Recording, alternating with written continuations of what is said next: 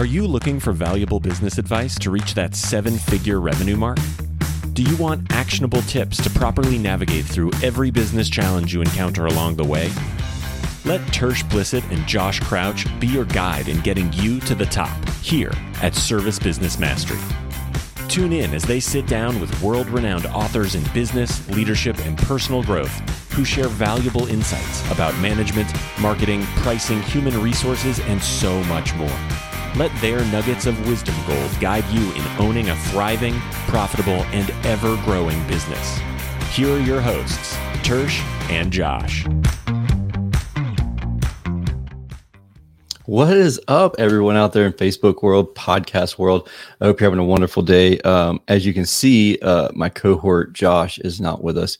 He's still a little under the weather. For those of you who don't know, he's been sick for a week or two, and it stinks to be sick right around Thanksgiving time, for sure. So if you're the praying type, keep him in your prayers, and keep him in your thoughts, and his whole family and everything.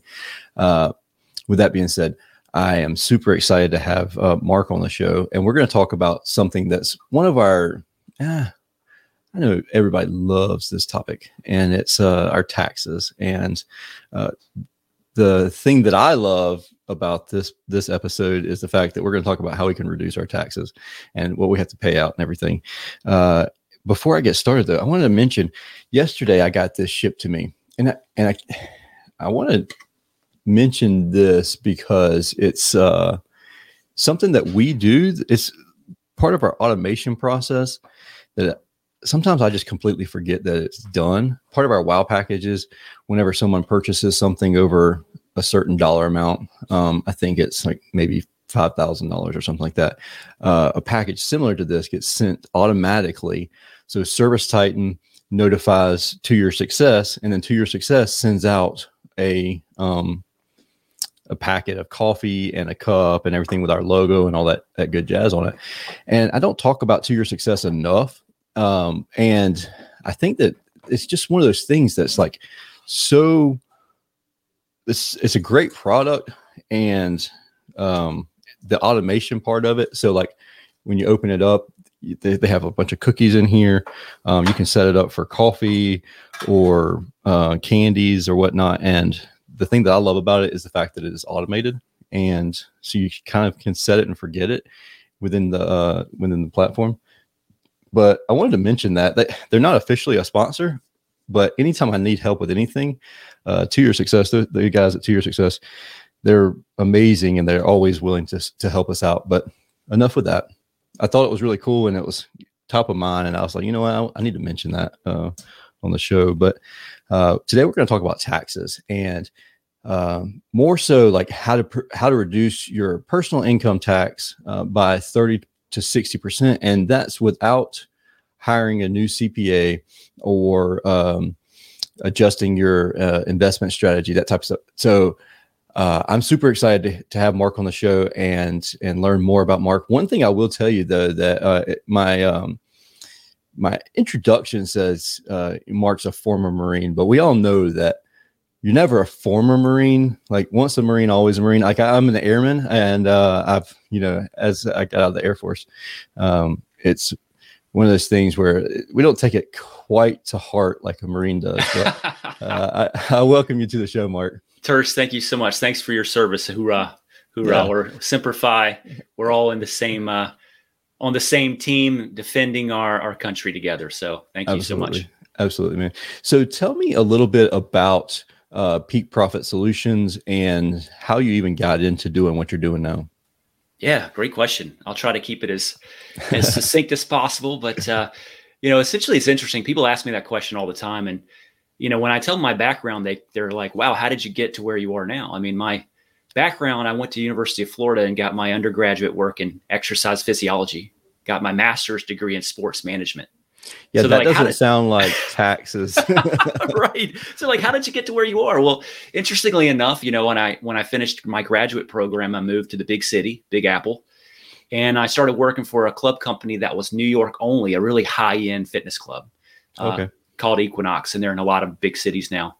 And they only had 11 clubs. So I essentially, at the timing that I had with that company, I ended up moving to Los Angeles and opening up a number of clubs for them in Los Angeles, Hollywood, Huntington Beach, Santa Monica, all these premier locations. And in the process, I essentially became a business operator. I was running the clubs as an owner operator would. So I was responsible for driving revenue. I was responsible for managing expenses. I was responsible for EBITDA margin. And I was actually my incentives were based on margins. So I really became a good operator of a business. You really need to learn those margins. And like, it's not just, here's my P&L. Like, I need to know that so that I know if I'm getting screwed over or if I'm going to make some money and all that. That's 100% right, Tersh. So essentially what I realized, after about a decade of running other people's businesses is that, hey, I think there's a lot more opportunity for me to grow financially to run my own.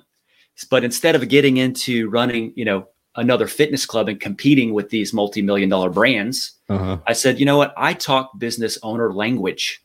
I understand it. So I'm going to be a consultant to business owners. So I initially went out and said, I'm just going to be a specialized insurance producer, high-level insurance, buy-sell, premium finance, key man, but not be a securities license. I didn't want to do the whole broker dealer, Series 7. So from that point forward, I really just grew. And over time, as I've traversed all these conversations, I started creating relationships with, advanced tax consulting groups. And every single group has a specific area of focus. So I've accumulated over a dozen different relationships over the last decade.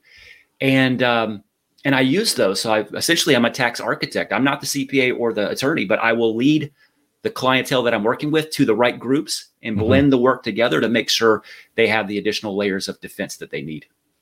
That's really cool. A lot of people don't even realize that this is even a thing. A lot of people don't think about a tax attorney until they have tax issues, like they're in like bad with IRS or something. They get that dreaded letter like you're getting audited and please provide 7 years worth of history.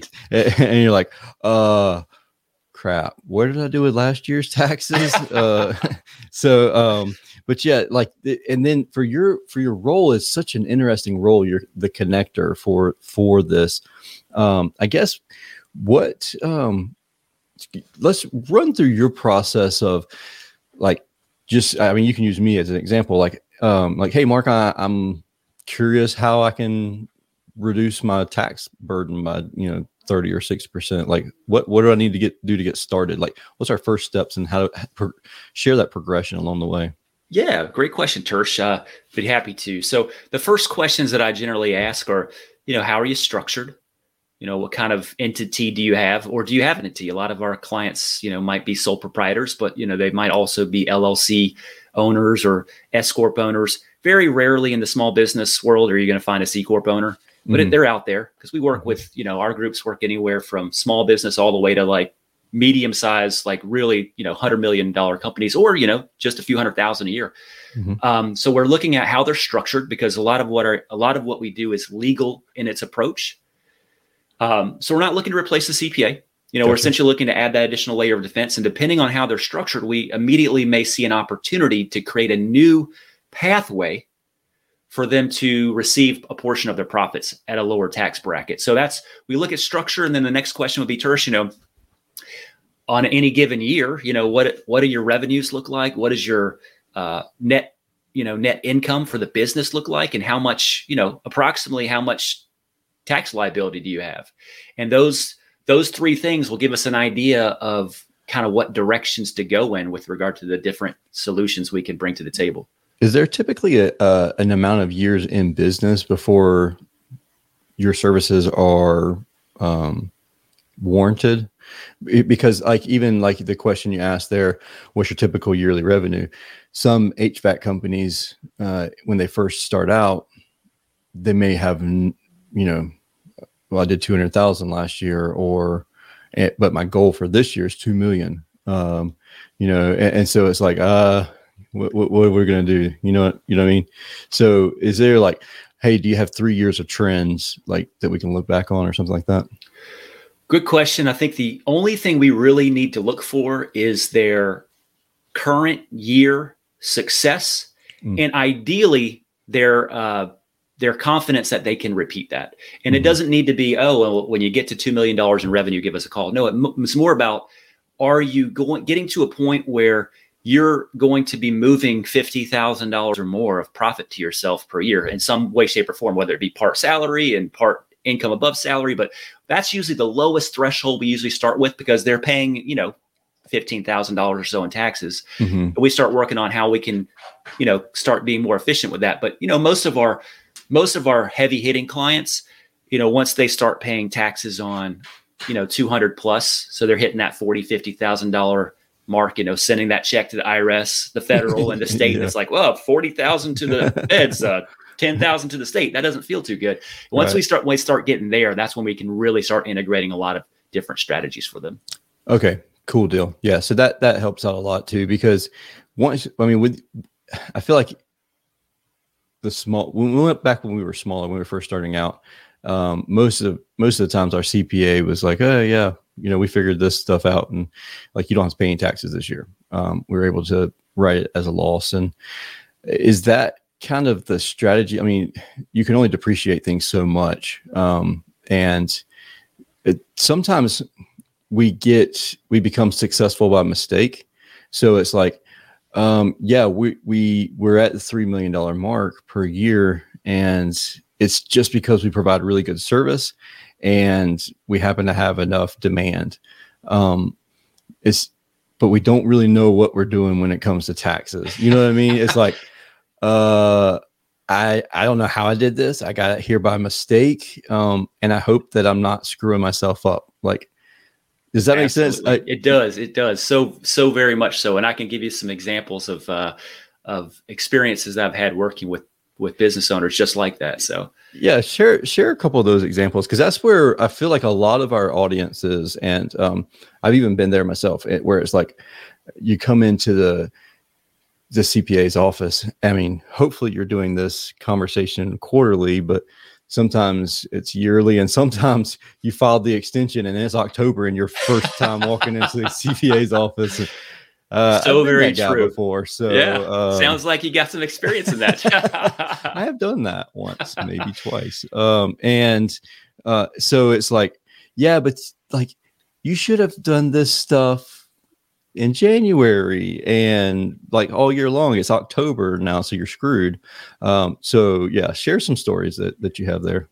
Absolutely. And I would say that, at least 50% of the time when we're working with a small business owner that's built their business on their back, they've worked very hard, they provide a great service. And of course, when they provide a great service, people come, as you know, and all of a sudden they got a tax problem. And it just snuck up on them. So that is generally, when we're dealing with that situation, they're likely not doing quarterly meetings with their CPA.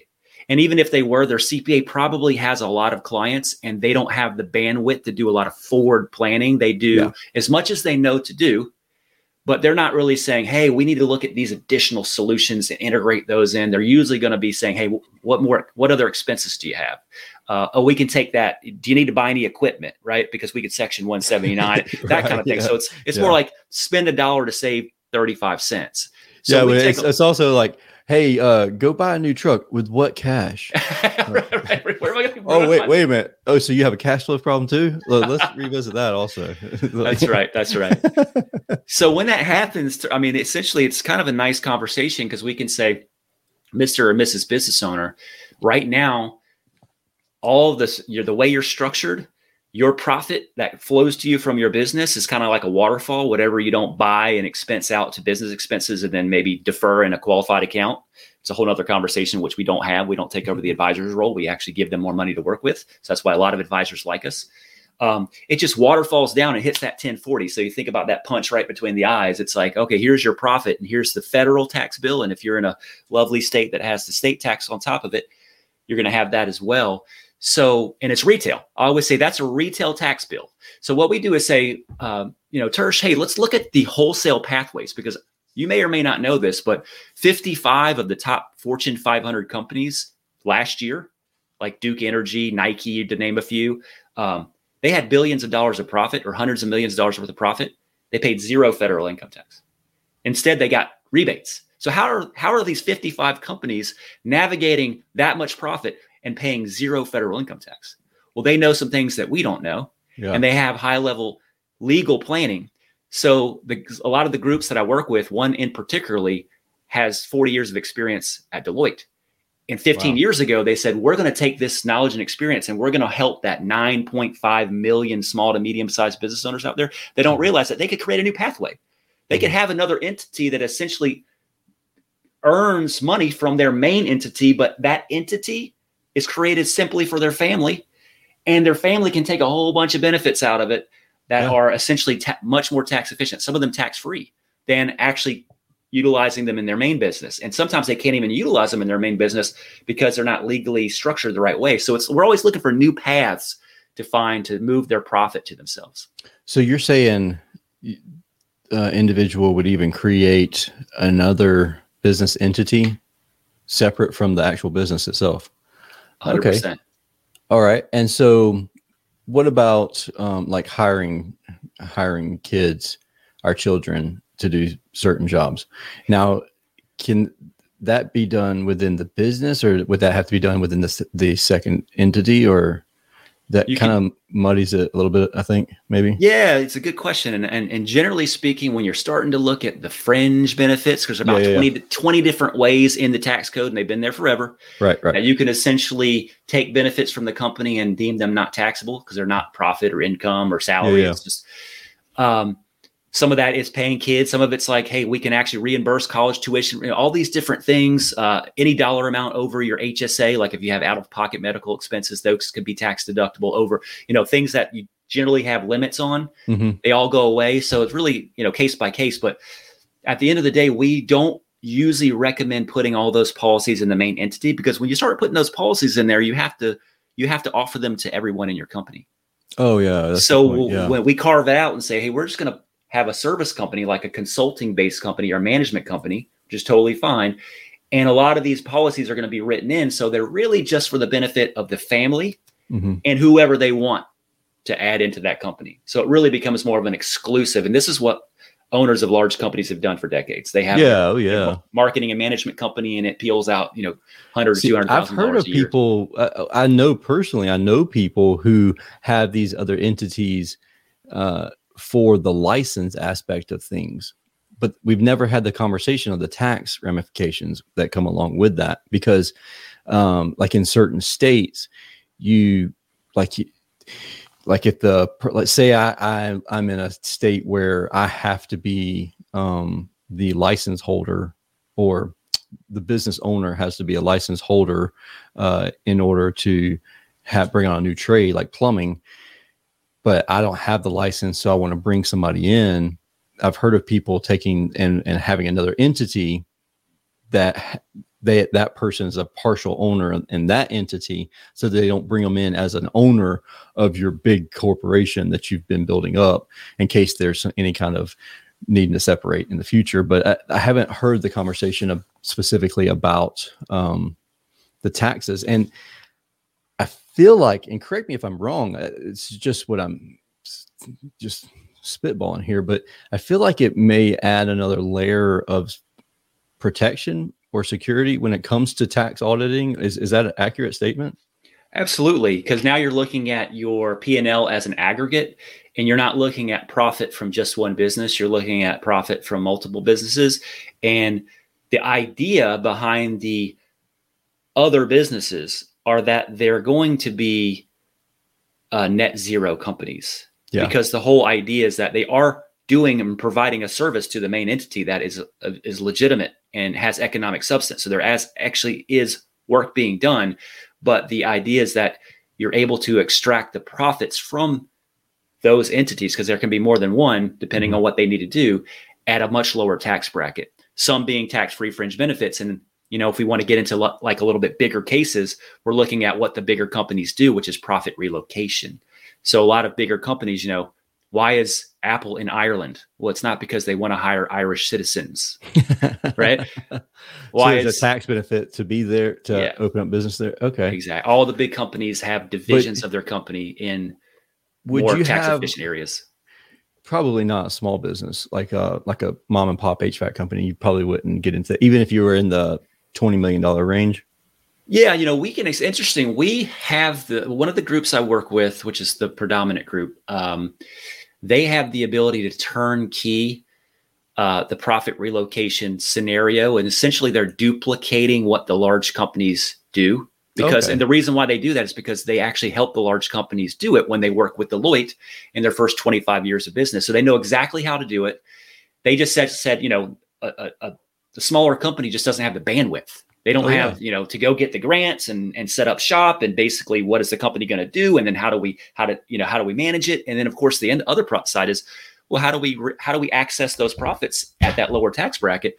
So they turnkey it. So it's almost like we've had companies that shift as little as $150,000, $200,000 of their profit. So, obviously you need to have $400,000 or $500,000 of profit to start thinking about that solution. Yeah. But for as little as that, we can start saying, hey, you don't have to do all of the work that your company is currently doing in your current main entity. We can carve out some of the work that you're doing, do it better, do it more efficiently, because that's the key. It has to have value.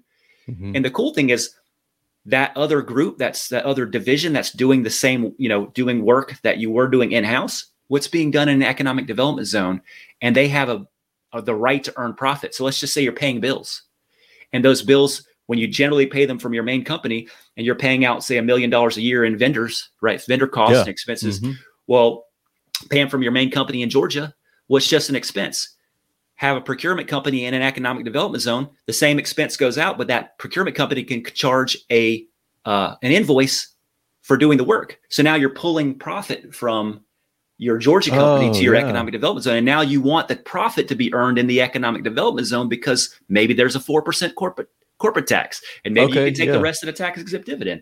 So that's where it's like you're starting to do what big companies do, but you're working with a company that can just plug you in. It's like, we have the whole setup. How big of a space do you need? Right. Yeah. I mean, and that's the thing that whenever I know when I talk to business owners, the conversation that we'll have is like, how are this person making money and they're showing losses, and, or they're showing profits, but they're not, getting killed. And then when you even dabble into any of the conversation, a lot of times it's like, okay, but then are we penalized when we actually take the money out of that company? Are we robbing Peter to pay Paul, essentially, and to create more busy work for ourselves? And that is the key. A lot of times when we're doing analysis work for businesses that have started to get a little bit more sophisticated, it's like they have 5 or 6 entities. And you're like, why do you have this entity? Why do you have, well, this is a leasing company. This is why, but the net result still flows to you at a retail tax rate. So maybe you have a little bit more asset protection because maybe your leasing company is an LLC and this, but there's no real tax benefit. So we're always looking at, everybody has their KPIs and their key performance indicators and their profit centers. Hardly any small business owner, because the big businesses do this. Yeah. But small businesses, one of the profit centers for big businesses is their tax bill. That's a profit center, because right. And people are like, we think this is a dreadful time, and they're like, let's make some money off this. Exactly. So we basically, what I like to do is say, hey, we can bring that big company approach to a smaller company and turnkey it, and not say, hey, you have to walk away from the CPA that you know and love. Mm-hmm. We're just adding these additional layers in, and as the company grows, we can actually add more layers in. But at the end of the day, going back to your question, is we're not looking to create entities that are just moving the ball around. We want to make sure that this entity is earning more of the profit over here, because we can take some of it as tax-free fringe benefits at zero tax. Maybe it's earning it over here because it's in an economic development zone, and we can take it at a lot lower corporate tax plus some tax exempt dividends. I mean, we could even get trust scenarios involved as well, where you can have a part of your company be owned by a trust, and that trust can give the business owner significant advantages as well. So it's a lot of things that can be done. Tell me this, what happens? I've got like 1,000 questions that keep popping in my brain, but the last thing that you mentioned there, especially with the trust and everything like that, what happens whenever we have a business acquisition scenario? Like, do you run into that very often? And is it like, all right, here's our 5 accounts, here's our 10 different, things, but you're only purchasing the main corporation, or you're purchasing all of this, or do you ever see a scenario where they're like, you have 6 different, entities? Like, that's shady. I'm not buying your business, or that's too confusing. I don't want to purchase your business. Have you ever seen that type of scenario? Great question. And I actually have that question sometimes with business owners that we're working with that are saying, hey, we've been doing this for a while and we're not ready to stop yet, but we're probably going to be looking to sell in 3-4 years, maybe 5 years. How's it going to work with these different divisions? One is obviously for our family. Yeah. So it's an easy conversation, Tersh. We say these divisions can be shut down just as fast as they can be set up. Okay, cool. So what the acquirer is really buying is your base company. Gotcha. But you're showing them an aggregate. You're saying, hey, here's where all our profits going. And a lot of times they say, well, we want to keep that. We want to keep that division going. Like, let's keep that going because the tax benefits move to the new owner. Mm-hmm. But they don't have to. Let's just say they don't like it. They're like, I just want to black and white. I mean, not that this is not black and white. This is it is tax code stuff, but they're just like, I just like paying retail. I don't want to do anything outside of what I know. And so, but I will say this last thing on that, Tersh, is that becomes a whole nother conversation, because a lot of people, a lot of business owners don't realize that they can legally eliminate or defer, depending on the situation, the capital gains tax that they have to pay when they sell their business. And I always get that. That's a question that, like, we've had several business brokers on the show, and they're like, it's very important the way it's worded when you sell your business or when you're purchasing a business because of capital gains tax. Like, not as much the purchasing aspect. Well, it's the seller doesn't want all of this stuff, but yeah, keep going. I didn't mean to interrupt you there. No, you're hitting the nail on the head. I mean, essentially, I'll get 2 scenarios. A business owner that's like, hey, I heard you're really good at tax efficiency, and I have a big tax bill, and I'm like, great, tell me about it. They're like, I sold my business about 6 months ago, and I'm going to have to pay taxes on $1 million or whatever. Mm-hmm. I've seen more. Some of them say $20 million, but some of them say, a few $100,000. It doesn't matter. They still have to pay capital gains tax, which is generally going to be at the lowest amount, 23.8%. Exactly. But in other states like California, 35. So that's a big chunk of change for something you sold that you worked your whole life on or a long time to build. And that's when I'm like, well, I can help.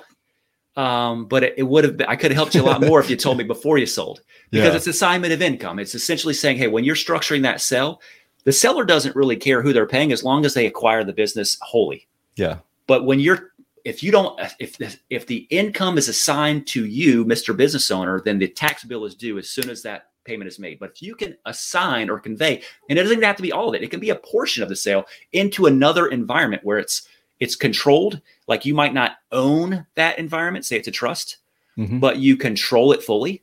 Well, there's no taxes due. So essentially you can bifurcate the tax bill, either 100% or a portion of it, by simply assigning or conveying a portion of your interest of the business into another environment prior to the sale. And now you can actually put that money to work, right? Yeah. Instead of saying, well, 30% went to the government, now I can put it to work. No, I got almost all of it and I can put it to work. Or you sold and you're like, all right, so the way my calculations work here, I need about $500,000 to live out the rest of my life. Right. And you're like, okay, so when I sell the business, I'm going to make $500,000. Oh, guess what? 23% of it's going to taxes.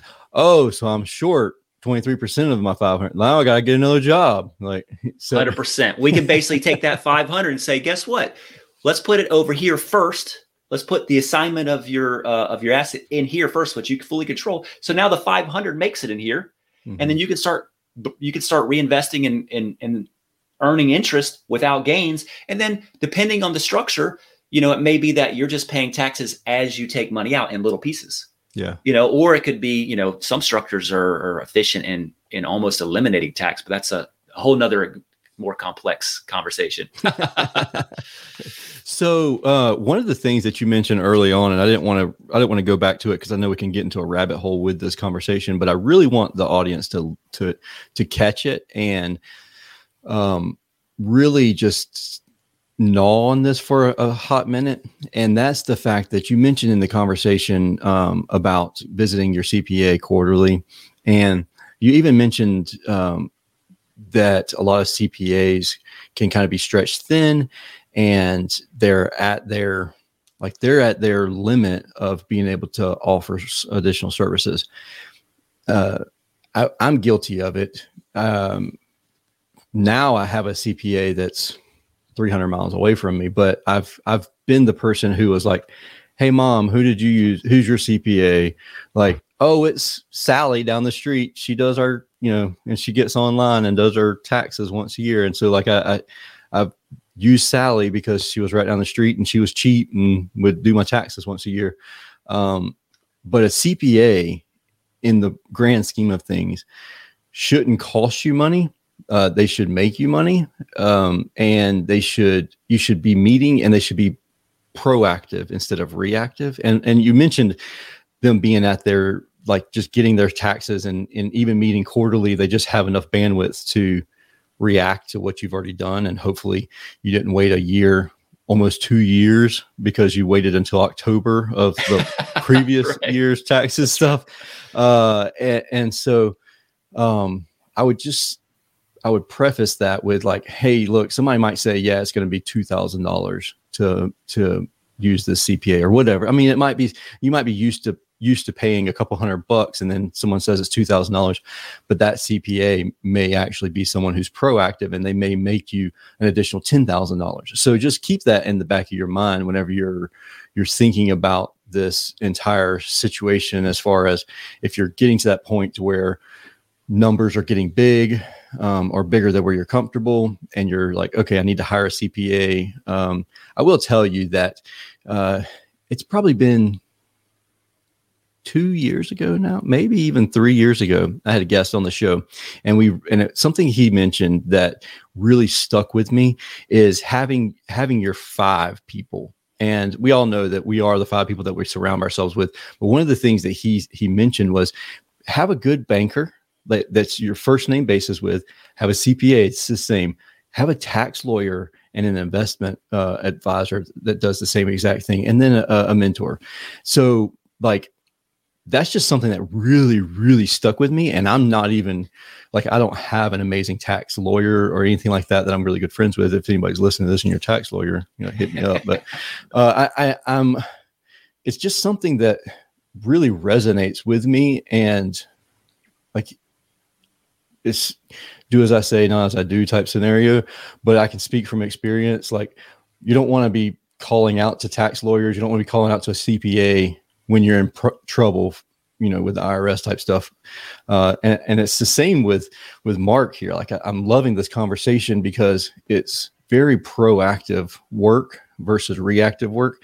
And a lot of times we stay so busy in our businesses because we're putting out fires. That's what everybody says. Like, I can't do X, Y, and Z because I'm just busy putting out fires all day long. Well, if you're proactive in your taxes and all of this investment and stuff, you're less likely to have to spend the time putting out fires because you're being proactive in the situation. And so I super appreciate you coming on the show, Mark, and sharing all this information with.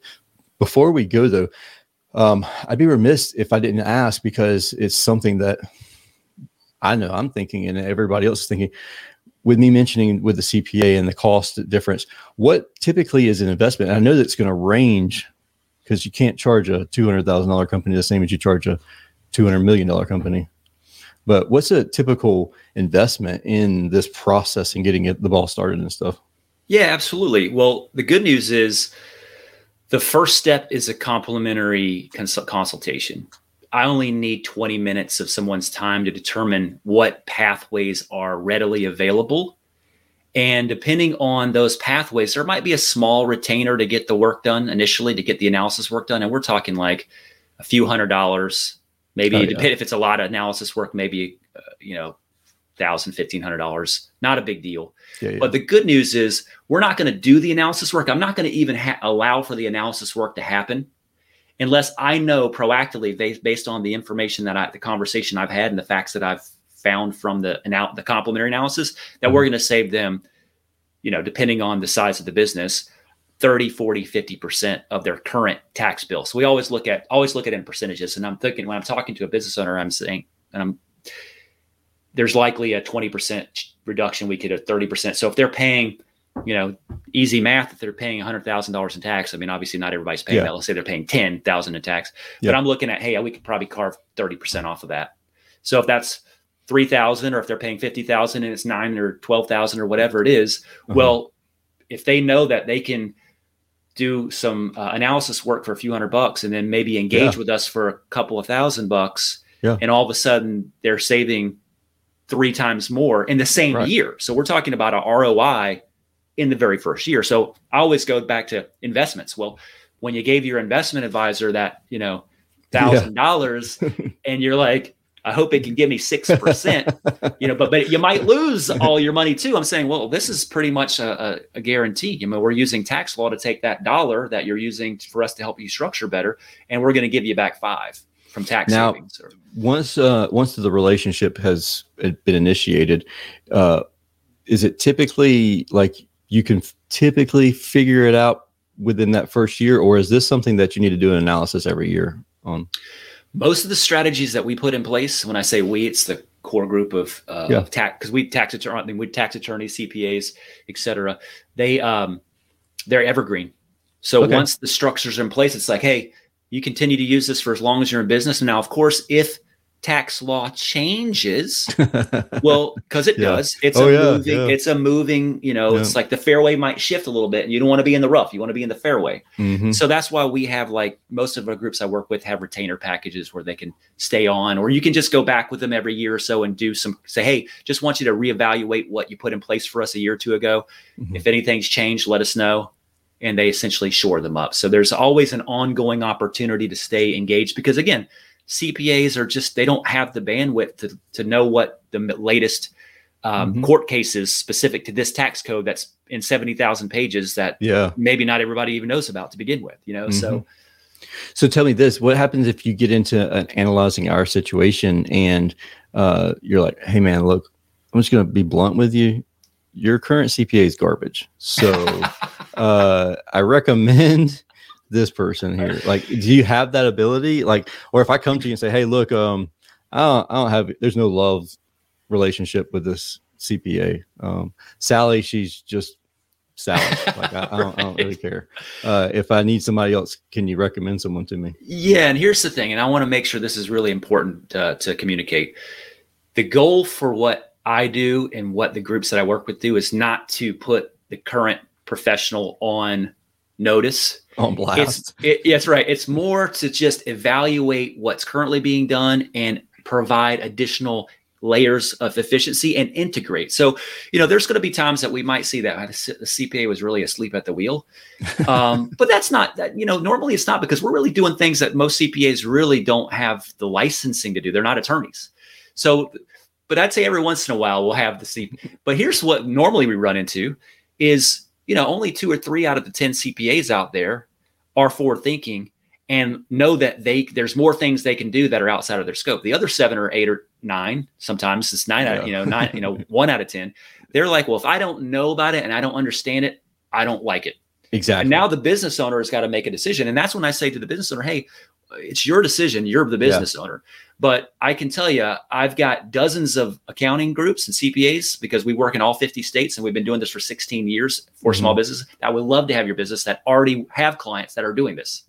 Yeah. So, and that's something like even within our peer-to-peer coaching groups, there's certain people, I'll hear them say, like, my CPA would not allow me to do that. Like, my CPA wouldn't let me, write off a van wrap as marketing expenses. It's like they would just say, like, well, my CPA won't let me do this because it's not like, that's not how they've ever done it before. And like, if it's not that way, they refuse to do it. And it's like, are you working for them? They work for you. Like, how's this relationship work again? That's right. Well, I look at too, Tersh, this is one of the things, the analogies I use is, hey, if you were to look at your primary care medical physician as the end all be all, you probably would run into some problems down the road, because you might need some neurology assistance. You might need some ear, nose, and throat assistance. And God forbid you need oncology assistance, or, there's specialties. right? So CPAs, I think, are good general practitioners, but the reason why they have never really been apt to refer to specialists, because most of the specialists say you don't need your CPA anymore. Come with us. So now what we do is say we will be the specialist that doesn't take business away from your CPA, unless of course they're being hard-headed. Yeah. Or you realize that they're not valued to you. And then we say, hey, we're not going to become your CPA, but we have dozens of CPAs we can refer you to. Why don't you interview these two? They already know us. They already have clients that work with us. Maybe you'll like one of them. So that's kind of how we roll. Sweet. And website, best place to get in touch with you. Peak Profit Solutions. So Peak Profit Solutions, that's solutions with an S at the end, peakprofitsolutions.com. You'll have my ugly mug on it, a little bit about me, some ways to schedule a complimentary consultation if you want it. Mark, man, I appreciate it. I've gotten tons of knowledge out of this and even thought about things that I've forgotten about in the past that I need to rekindle relationships with people. So huge shout out to you. And I really appreciate you spending some time with us today. Thank you so much. This has been my pleasure, Tersh. Thanks so much for hosting such a good show. Absolutely. If anybody has any questions, please do not hesitate to reach out to Mark. This is one of those things that I really believe that's going to be a massive value for you. If you have any questions for me, as always, don't hesitate to reach out to me as well. With that being said, I hope you have a wonderful and safe week until we talk again next time on Service Business Mastery Podcast. It's a podcast focused on service business owners, managers, and technicians who are considering becoming business owners themselves. Until we talk again next week, be safe. Thank you for listening to this episode of Service Business Mastery. Now that you are equipped with essential business advice from this impactful conversation, you are one step closer to becoming the successful owner of your dreams. If this episode has been helpful to your business journey, don't forget to subscribe to the show, leave a rating, and share it with other owners as well. Visit servicebusinessmastery.com to learn more.